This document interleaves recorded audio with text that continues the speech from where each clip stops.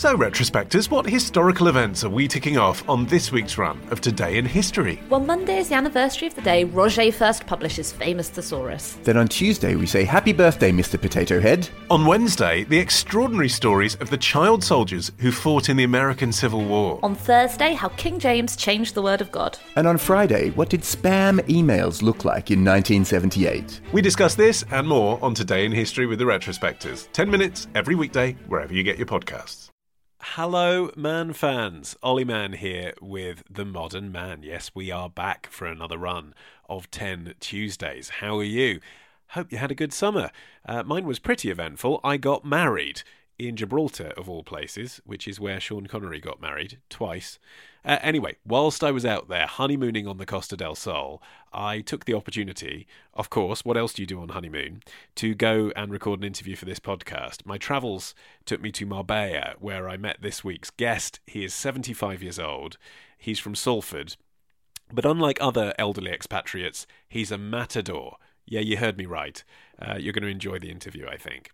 Another thing that happened over the summer is we got nominated as Podcast of the Year at the ARIAs, which is the new name for the Sony Awards, which is the big Radio Academy bash, you know, where they give prizes to Chris Evans and the Today programme and specialist music shows you've never heard of. Well, all of Team Modern Man decamped to Leeds for the ceremony.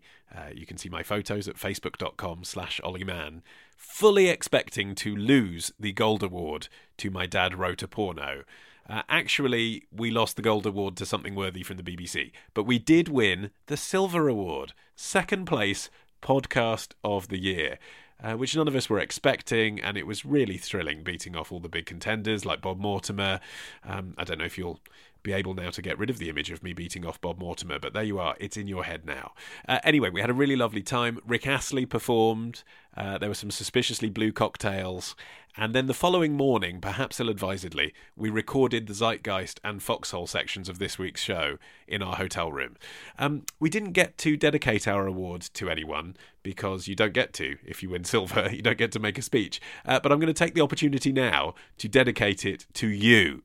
Dear listener, thank you for getting behind our new show since we launched last year, and for telling your friends about it, and for supporting it by buying us beers and putting reviews on iTunes, and by generally making us excited to make you another series. So here it is, Season 3. It is our pleasure. Thank you. In this episode, you're going to learn why bullfighting training camps don't have bulls, where to buy your vegan condoms, and how your brain may be making your penis smaller. It's good to be back. On this week's Modern Man. I don't believe that bullfighting can survive this century if it doesn't change and adapt. Meet El Ingles, Britain's last bullfighter. Men's penises have the ability to retract into the body to keep them warm, to protect them, but also if they're frightened or stressed. And Alex Fox has a question of cocks. But first, it's the Zeitgeist with the man who puts the end in trends. It's Ollie Peart. Hello, Ollie. Hello, Ollie. How are you? I'm all right, but I know that you're aching at the moment. I've just been curled over. I had a kebab. We all had the same kebab. I know, but I had the chili sauce with the kebab. He's rubbing his stomach in pain as he talks. I'm not hungover, nothing like that. I feel absolutely fine. I feel compos mentis and all that, but my bowels are just internally beating me. Wow. I feel bruised. Anyway, Ollie's here every week to summarise the week's trends. Ollie, what is the big trend of the week? Bow ties. Right, okay. Is this fresh in your mind because we were at the Not Sony Awards anymore last night? Yes, I was wearing a bow tie. Yes. Because I am a trendsetter. And this bow tie, my mum made it. She'd be very proud that I'm talking about this, and it's lovely. And I can tie it, right? We're not talking about clip-on ties here. No, just make that really clear. And I was walking around and I saw this chap.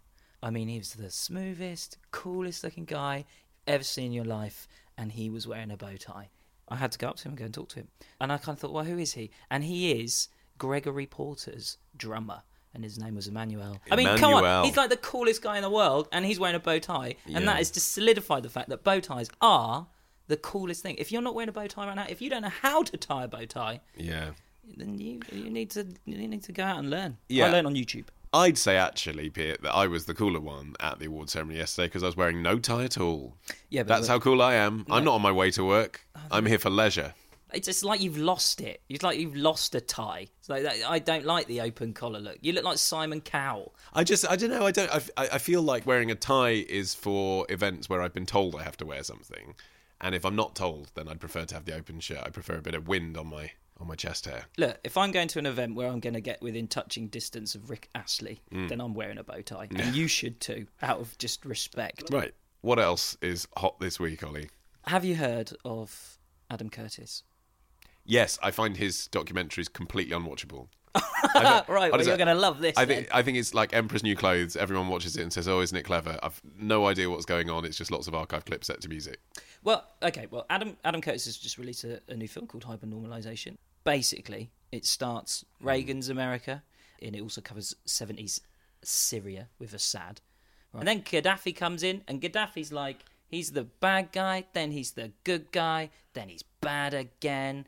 And then all of a sudden, we're in a world where Facebook is controlling your face and your mind, and you just watch out. And that's basically what the film's about. It's about how we've all become immune to these political powers that are controlling us because we're not sure what is real. What is real, Ollie? What is reality? You tell me. Is this real? Is what we're doing now?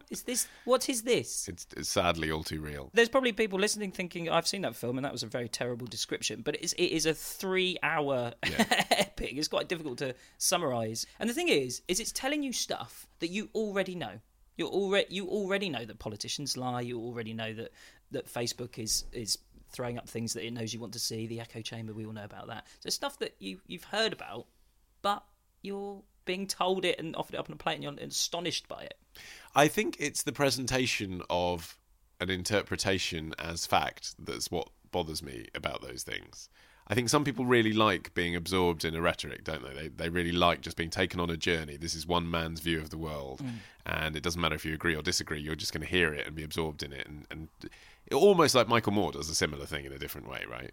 This is a narrative, and this is what I'm going to tell you. I could tell you now that we are currently in World War III, and it started... It would be too cheesy to say it started on 9/11, right? So I could pick an event that happened in 1998, and that led to 9/11. And ever since then, we're in World War III, but we haven't been feeling it in the West. But if you lived in Syria or Iraq, you'd have been feeling it, and it would be just like World War III. And that's how we should view the world now, and everything's in the shadow of that. I could tell you that, but that's not a fact, is it? That's just me saying, here are some things that have happened, and this is what I think is a way historians might look at it in the future. It's not like indisputable. And then Adam Curtis kind of wraps it up and basically makes it entertainment. And everyone forgets that it's not indisputable. It's just a guy ranting about stuff. Well, I think because I think because the usual narrative is that these kinds of things are presented in a really simplistic way on the news, aren't they? So he's taking very complex happenings and events and stitching it together in a narrative. Yes. But someone's got to do that. I can't think of anybody else who's doing it. No, I agree. And he is talking. And it is really interesting, but it's just like, it's not actually the case that the world changed because of this bit of archive footage of Wogan in 1989. Do you know what I mean? It's just an interpretation. Do you know the thing that struck me most about it, though? I can't imagine. Well, you know his voice? Yeah. Great voice, right? He's got a good voice. Yeah. You know. So if you Googled him. What do you mean? Right. He didn't look how you think he's going to look. Oh, really? Yeah. Yeah, he looks like a cross between Michael Ball and Mr. Tumble, and now I'm not sure what reality is. Okay. And finally, Ollie, what else have we got going on this week? Auto-tune.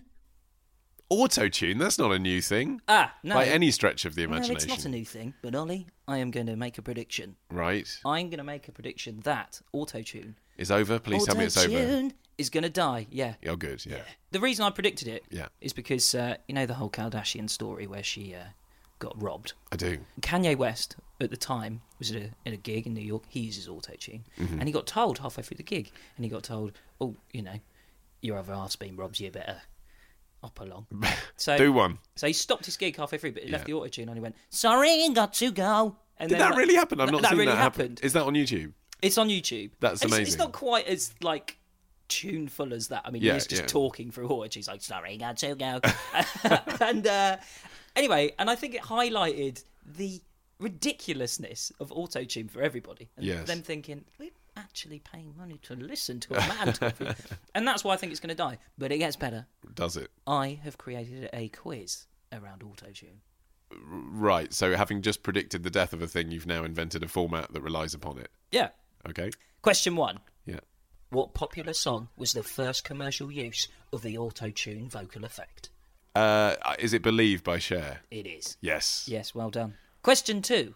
In the spring of 2009, what artist released a track called DOA, Death of Autotune, in protest that too many people had jumped on the autotune bandwagon? Ooh. Oh, that's a good one. That's a good pop quiz, isn't it? Well, just because you said DOA, I'm going to say MIA. No. Jay-Z. Oh, okay. Yeah, well. He got annoyed with everybody jumping on the bandwagon. Question 3. What artist criticised autotune for making artists all sound like robots and then later admitted to using autotune for their more pop-orientated records? Lou Reed. No. Can you have a bit more enthusiasm? It's a quiz. I don't know. Pretend you can win money. I really don't know. I couldn't guess. Michael Bublé. Oh, really? Yeah, and that's quite disappointing, isn't it? I don't think anything can disappoint me about Michael Bublé. It's a dream shatterer. I'm not quite sure what is real anymore. Well, okay, you've got all Adam Curtis on Michael Bublé. I have. With that, I suppose we'd better end for the week. So if people have a trend for next week's show, Ollie, what can they do? At The Modern Man on Twitter would be the best way to get in touch. You know, anything you want me to review, look at, or any other weird prediction that you may have, please do send them my way. Yep, please do. And don't just get in touch to tell me that Adam Curtis is good. I know lots of people think Adam Curtis is good. That's why I said that I think he isn't. Troll Ollie.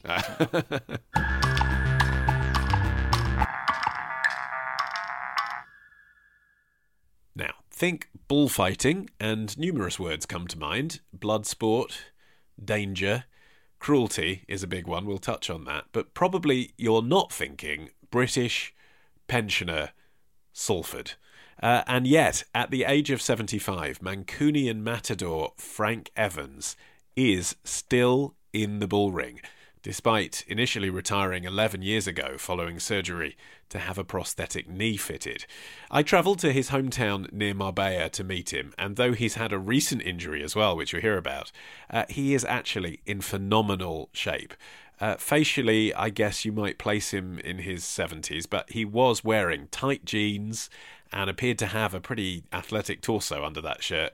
I'd say his body looks at least 20 years younger than he is. Perhaps not surprising for someone that spent a lifetime in sport. He began his bullfighting career aged 21, when, like many tourists, he discovered the controversial sport on a holiday to Spain. I played for Sale. I played rugby for Sale at the time, and Freddie Griffiths, who was the standoff, my mate, we went to a bullfight in Ibiza sort of 2 times a week. And Fred said, when we get back, I'm going to give you a book, because I can see you're interested, and it will explain to you all about bullfighting. But what he gave me, actually, was the autobiography of Vincent Charles, who was the first English bullfighter. And I thought, Christ, we do this as well. What was Vincent Charles's story? Because it will surprise some of our listeners to know that there are any British bullfighters at all. He was a swashbuckling lad from the south. I think his dad was a jeweller. He obviously wasn't skint. He may have been to public school for all I know. And he came over here and he got into the bullfighting scene down there in Algeciras, La Linea, and he fought in all of those bull rings down there. It's a very racy book to read, actually, exciting, and well, it inspired me to think of coming over and having a bash. How realistic did you think that was? I mean, how old are you at this stage? I'd be about 20 then, I think. One of the defects in my personality is that I'm reckless. If I'd like to change anything, I'd like to change my recklessness. But on the other hand, you are the way you are, and I might not have done a lot of things that I've done if I'd not been happy to jump in head first. And I just packed up, actually, once I read that book, and I joined a bullfighting school as such in Valencia. I used to go to one that was in an old cinema. In the open air, they have cinemas because it's so warm. And during the day, they clear all the chairs away, and at night they put the chairs back. People watch the cinema. We were there working out as bullfighters, and I got my start there, really. And how did they receive you? Do you speak much Spanish at this stage? Yeah, well, I spoke Spanish, yes, nothing like I do today, but yeah, I could defend myself in Spanish. And I do remember Gary Goss, who was a very sincere man. And I mean, most people in this game want to rip you off. It's a game of spivs. There is the elite who are proper business people. And I'd got a letter from a guy called Eduardo Ford, who'd been a matador, introducing me to this school. And I remember giving Garrigos the letter. He carefully read the letter, saying, this lad is English, but he wants to be a bullfighter. Maybe you can help him, and so on and so forth. And he folded the letter back, put it back in the envelope, and handed it to me. And he said, do you have a family? And do you have a job? He said, because really what you're thinking of doing is impossible. He said, I've got Pepe Luis Diaz here, Joselito del Puerto, Paco Pastor. He named bullfighters who I got to know who they were. He said, they are terrific. They've been at it since they've been children. He said, and they can't really get on the ladder. So where do you think you're going to go coming from England? Can you show me a Veronica or a Natural? Because I haven't got a clue of anything. And I said, I've never even picked a cape up. What is a Veronica? Well, it's the basic pass in bullfighting, actually, with the cape, two-handed pass. And had you been practicing anything? No, I just turned up at his shop there and said, I want to do it. And he said, listen, the best you can do is get back on the plane tomorrow and go home and earn a living. So I turned up then at his school the following day, and after a week he said, listen, I don't want to give you any false hope, he said, but you have got the ability to do this as a beginner. Which is what? What's he looking for? I think I probably had balance and timing and coordination. You would expect that because I'd been a sprinter. I was a hurdler, actually. I held the record in Salford for the quickest 80 metres hurdler at the time. And I played standoff at rugby. So you would expect somebody who'd played games to have some balance and timing, be able to do bits of things. And anyway, he thought that there was a bit of promise there, and he said, let's carry on. A few months later, I'm training in Montjuic on the mountain there with all the bullfighters, and a guy called old Greco comes along. He's an ex-matador. And he said, is there an El Inglés here? So they all turn around and point at me. He said, Carbonero's got a contract for you to fight a bull in France. I said, for me? He said, yeah. You're El Inglés, usted? I said, yeah, I'm El Inglés, yeah. And we signed a contract to make my debut in a town in Montpellier. Perros is the name of the bull ring. Got a month or so before the fight's coming up. And I get another call now when Carbone says, let's meet in the Hotel Oriente, because the French impresario, Pierre Pouly, he wants to meet the matadors who were on his bill on that day. So I got my suit on and my tie, thought I'm a bullfighter now. And I sat in the lobby with the other kids, and he came ambling down the stairs. He had a bombina, he had a beret on, typically southern France, sort of like a Basque. And he shook hands with him and looked around and he said, oh, hello to everybody. He said, where's El Inglés? And they pointed at me and said, that's him there. He looked at me, he said, have you been to France before and had a fight? I said, no, I've never had a fight before. He said, we've got the wrong one here. When you said you'd had no training, like you said you'd spent a week doing something. Yeah, no training with cattle. Yeah. So the very first time that you faced a bull was in the ring at the fight. Yeah.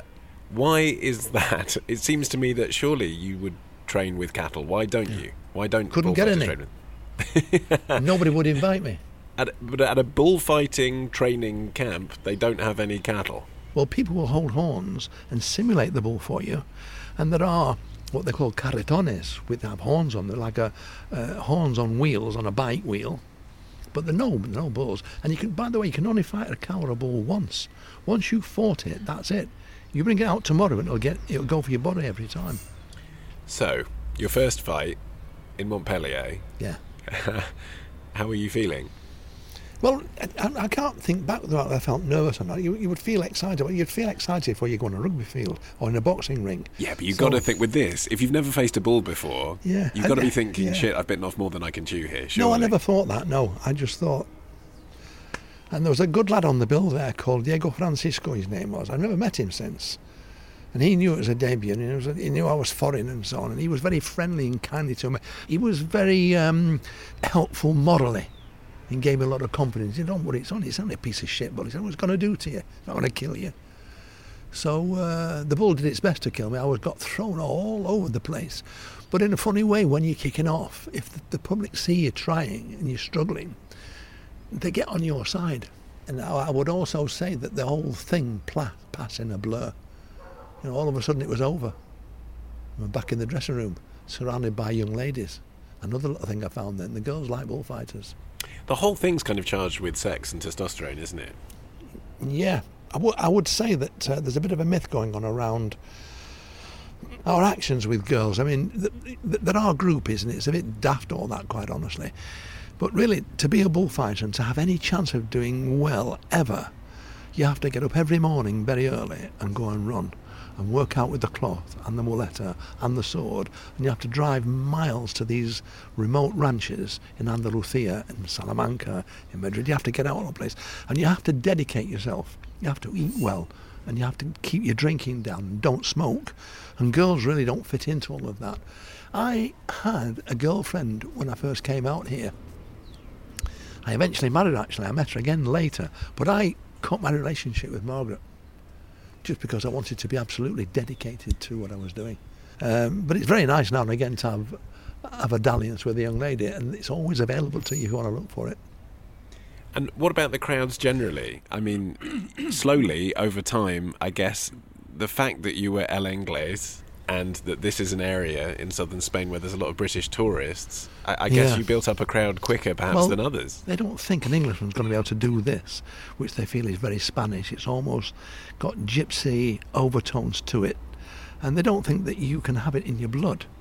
It's bollocks, really. You do have it in your blood. Everybody can. I mean, art isn't exclusive to anybody or any nationality, but we do have. I would think maybe I might be accused even to this day of not being as flamboyant as them. And that might be an English trait. They're a bit more phlegmatic than the Spanish are. They say what they think and then they use their hands, and they're much more demonstrative than we are. But you've got to put on a show. You have to do, yeah. I'm just saying that comparatively. But when I appear in a bull ring, and if nobody knows who I am, and I'm in a town where I've not been before, I think most of the people who say, and I usually open the show now because I've been around that long, the eldest matador goes on first, top of the bill. And I think they're wondering what the bloody hell is this fella going to be doing, especially now I'm a bit older looking as well. What goes through your head now when you're fighting a bull? The thing is that all bulls are very slightly different. You very rarely get one that's the same as the last one. And to be very good at this kind of skill, the answer is to be doing it all day, every day. And the more you do of it, as long as a bull respects you and doesn't hurt you too badly. And that's how, I saw two guys yesterday in Seville. Absolutely sensational, consummate professionals, masters of the trade. And they know when to stand still with the bull sort of half an inch off the neck and when to move.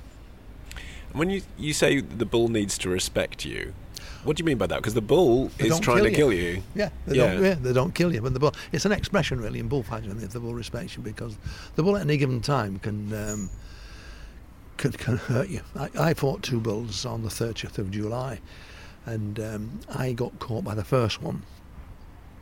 And you end up on the floor. And on the floor is where you can. A month before me, a young lad called Victor up in Madrid, he was killed by a very similar thing, just tips onto the floor.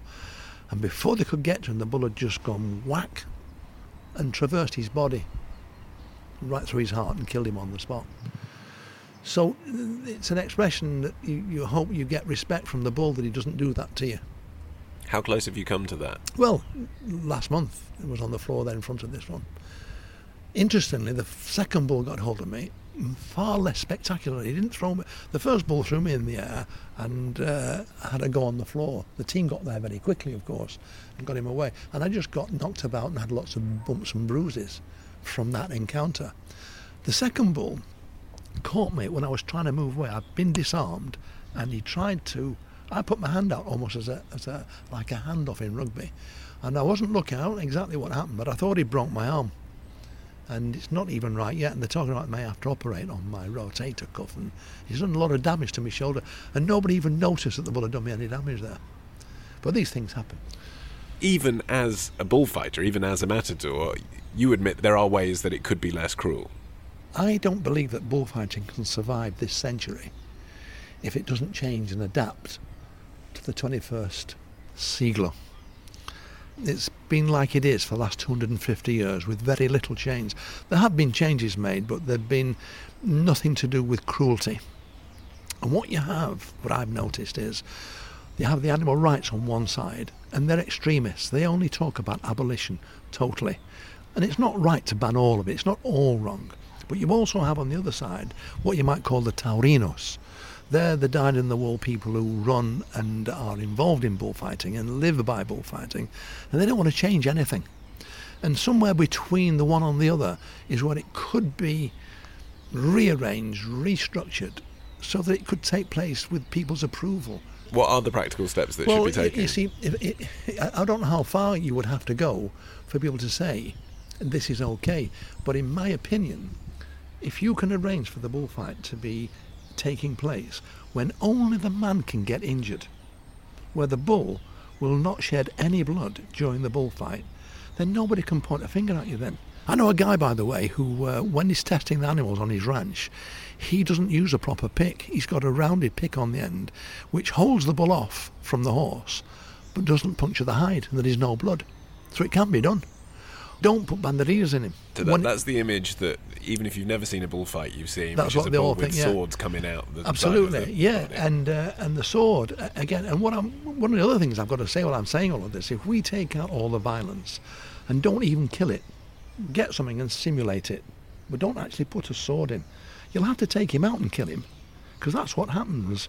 Anyway, all bovines go to a slaughterhouse, and a lot of them are killed by Jewish people and by Muslim people, and they do it by cutting the throat. Far worse than what we do, but it's done behind closed doors, and it's done because of religion, and for religion you can do what the bloody hell you like. But it's ritual slaughter for meat, and people say, well, that's a product that's going to get consumed anyway. The bull that you're fighting for entertainment isn't going to die at that point anyway. You don't eat it. No, it's still going to get eaten, though. It's still going to be eaten. I reckon the big problem is people seeing it.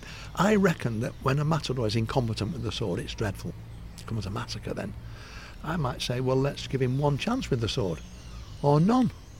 Just simulate the sword. The purists would shudder at the things I'm saying to you now. But I've got a feeling that if we don't change those activities during the bullfight, we will lose all of it. The thing is, when you say if you take all the violence out of it, then, you'd make it more acceptable. You know that a lot of the reason that people are there is, in some sense, because of the violence, in the same way as in a boxing match, right? No, I don't agree with that, no. They're definitely not. The only thing they go to watch is for me to make a pass. They want me to get the bull on the end of a cloth. You've got to convince the bull that the cloth is the target and not your body. This is why it has emotion, because there's always the danger the bull change his mind and leave you off your feet and not go for the cloth.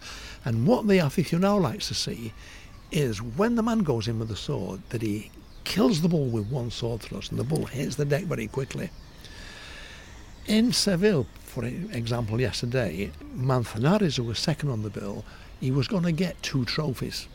But you have to kill with the first sword thrust, and he didn't. He had to do it with his second, so he lost one of the trophies. That's how important it is. All of that work that you've done with the cape and the muleta, the whole 10 minutes you're working with the bull, is not worth anything if you don't kill him quickly.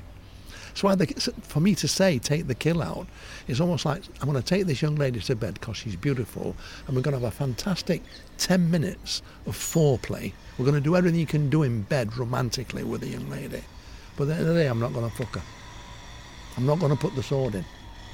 Well, why did you do all that then?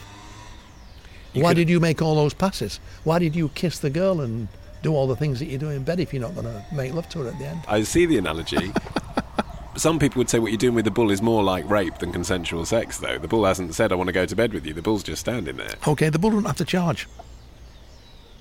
I don't charge the bull, by the way. I don't make any aggression to the bull. The bull makes all the aggression, and if he wants to, and there are bulls, by the way, they're called manso, tame, come in the ring, they run away on the sides of the capes, and they keep running away and they won't fight. That's what they call the bad bull. What happens to that bull? He gets out there and gets killed. Yep. They all get killed. I mean, yeah. The odd bull gets sent back to the ranch by. There have been 2 bulls. The bulls that I killed on the 31st of July came from a ranch where they've had 2 bulls with their lives pardoned this year. They've been so good that they've not killed the bull. You don't live in Spain all the time, do you? You live in Manchester a bit still? Yep. What are your 2 lives like? I mean, a lot of expats who live over here have a very different life in the sun to what they have at home, but I imagine for you it's very marked. I train every day and I go to a gym and people see me working with the cape and the muleta, but they all know it's him, the Bullfighter now. Nobody just knows who I am and what I am, and it's no big deal. I mean, the first time you turned up to a gym with a cape, people must have asked some questions. Yeah, but I've been in this game now since 1964, so they know there's a Bullfighter. So a lot of people know who I am and what I am, and they don't really take any notice of me. I suppose I should ask you, since this is going to be a kind of lasting record and something that's online for a while, if what happened a few weeks ago happened and you were knocked out and you didn't come to, what would be the thing you would want people to remember you for, or to think about that? Really, as far as bullfighting is concerned, I just want them to think that I was an honest matador. And when you're dead, it's not just bullfighting. I'd be dead from everything that I am in life. And I'd just like to remember as a good family man, really. And would it have been worth you taking on that final bull? Yeah, because I've been very, very lucky, and it's a privilege now to be in my 75th year and still performing and still be fit and healthy and well. And really, if I drop dead now after I've finished chatting to you, Ollie, I can't say I've not had a good innings, really. I suppose what I'm getting at is it a bit like Tommy Cooper for comedians? Like, is there a part of you that actually would rather that it happened? Not really. No, I don't want to die.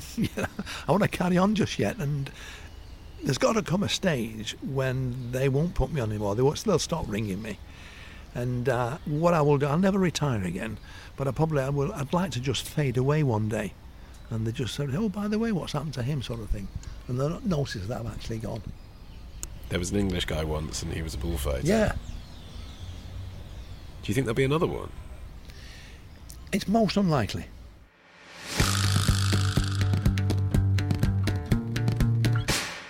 Each episode of The Modern Man reaches its climax with Alex Fox, and here we are, recording the Foxhole for the very first time ever, in bed. Yes, in bed in Leeds as well. Which is the sexiest place in the world. We're actually, when I say we're in bed, and we are, but don't imagine Alex and I, even Morecambe and Wise style, in single beds next to each other. We're in single beds facing each other with our legs hanging down in the middle. Thanks for making that as unsexy as possible. It's like the Ollie. least sexy way to interview someone in bed, isn't it? You also have yellow hair at the moment. I do. Bright neon hair. I look like a high-vis jacket made real. I'm getting echoes of Paula Yates on The Big Breakfast, actually, with the bed interview. Oh, thanks. Yeah, maybe we should get Zig and Zag along. Zig and Zag are what I call my tits. Well, we've got a new sponsor, haven't we, Alex, for the Foxhole? We do, and I am chuffed as a little steam train because they're brilliant. Oh, great. It's a site called mycondom.com. I can guess what they do. Go ahead. They sell condoms. They do, Excellent. but they sell so many different condoms. And for a start, they buy them in bulk, so they can sell them off at really, really cheap prices. These are great, brilliant, perfect condoms, but sold to the public for tiny, weeny little prices. Yeah. And they offer a really huge range of some condoms that are really quite difficult to get hold of elsewhere in the UK. You don't mean well lubricated, you mean difficult to locate? Yeah, difficult to get your hands on so that you can get them on your todger. So is that like weird flavours and stuff? They do some weird flavours, like they do a marshmallow flavoured condom that's really lovely, and a fizzy cola one, and a bubblegum flavoured one. But beyond that, they do some really unusual variants, like there's a brand called Glide that do vegan condoms.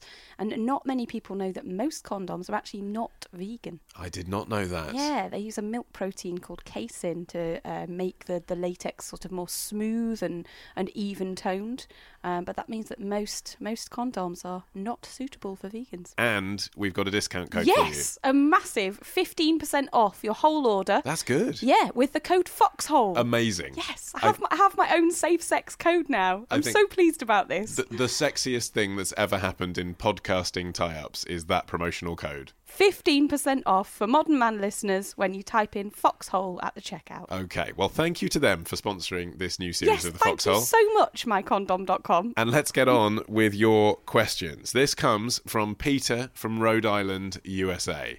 And he says, I'm a man in my late 40s and something weird is happening with my penis. It's been going on for about 6 years now. Throughout the day, my glands... Does he mean gland? No, glans is the end of the penis. The Okay. head of the penis. Recedes into the shaft of my penis. It's like it's hiding Or maybe it misses the foreskin that got sliced off 48 years ago. I refer to the situation as turtling. It doesn't hurt, but it is irritating. I frequently have to adjust my wiener and pop my head out again. I've always been a grower and not a shower, but this is getting ridiculous. This situation hasn't affected my ability to get an erection. I don't know if body weight is a factor. I'm currently overweight, but this situation started happening a few years ago when I was very trim and fit. Anyway, it's not like my dick is getting fatter. Any ideas as to what is happening? Well, I've got a few ideas as to what might be going on in this gentleman's trouser region, but as ever, because we are broadcasting over the podcast waves and I can't see his Wangtang Doodle Hammer directly, I would advise please go and get an MOT at your GP. Because really? the only person who can really truly say what's going on here is a doctor. Okay. And there may be a number of things happening. It doesn't sound to me all that concerning, though. This is very unlikely to be a serious problem, especially as Peter says that it's not causing him any pain, he's got no problems with getting an erection, but there's a small potential that it could be connected to a health problem. So it's always best to go and check with a professional. Okay, so what do you think it is? Well, the sad news is that whilst Peter's Todger is not getting fatter, it may naturally be getting smaller because your penis does shrink as you get older. Yes, It does become slightly smaller. So it might just be part of ageing.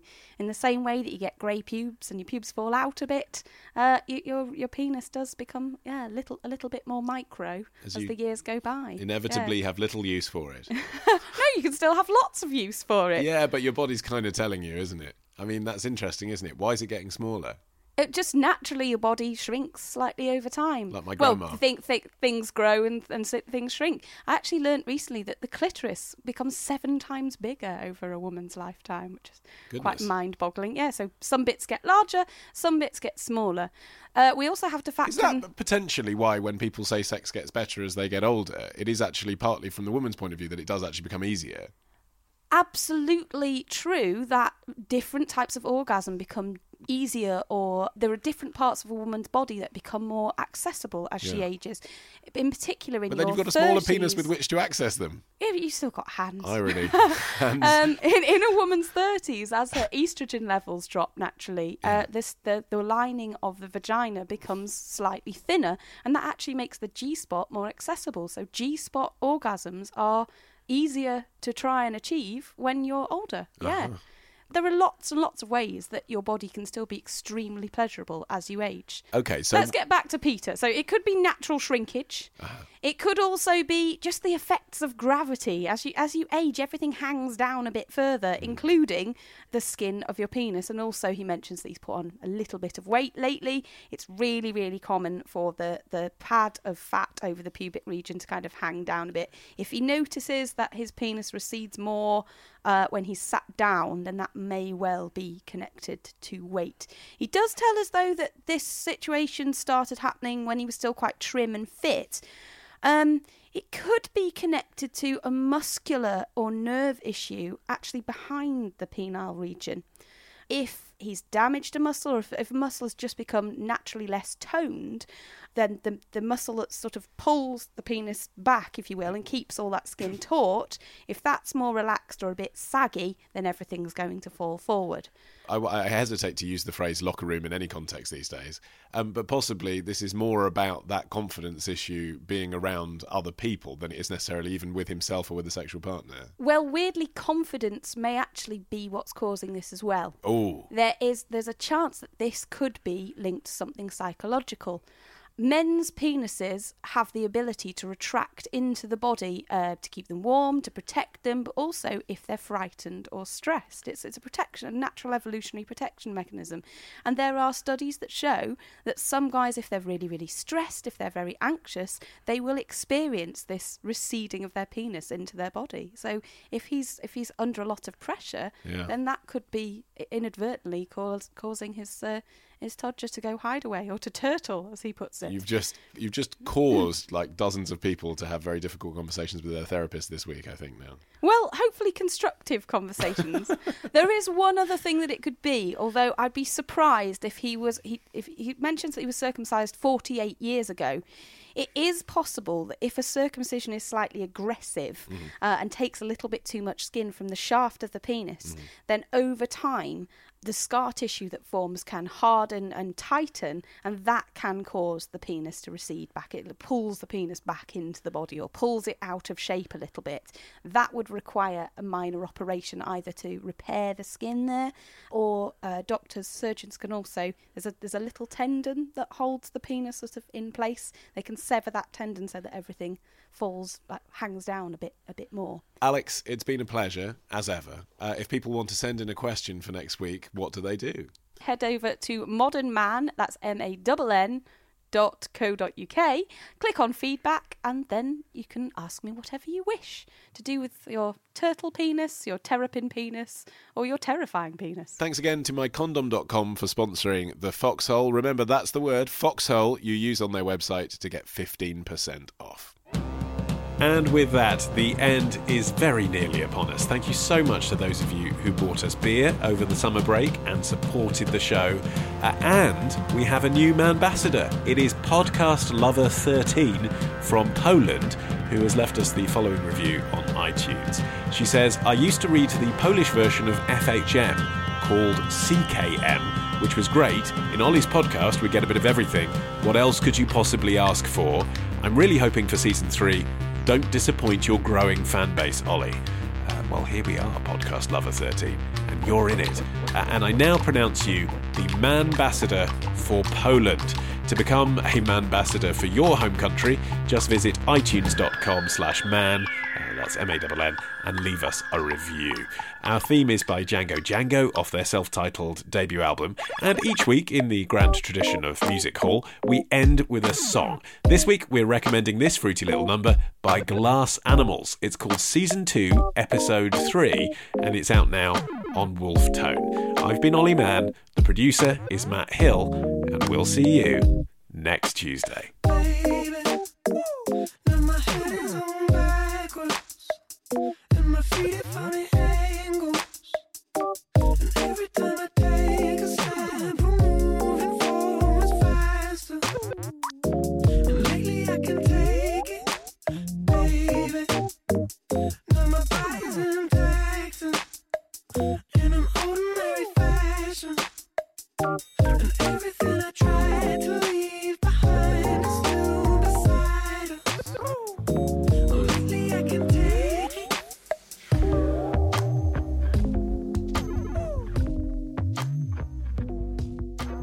Leftover breakfast cereal for Hi, my name is Kay Adams, and to be honest, I'm not so good with the ageing process, so I enlisted my old chum, the filter-free Cara McKenzie, to advise. Could you imagine being a porn star? The room would need to be really hot for me to strip off. To be honest, she's not much help, but she is rather amusing. And along with some great guests, Joe Brand, Andy Oliver, Anton Dubeck, Ruth Langsford and Craig Revel-Horwood, darling, we are learning how to be 60. Listen wherever you get your podcasts.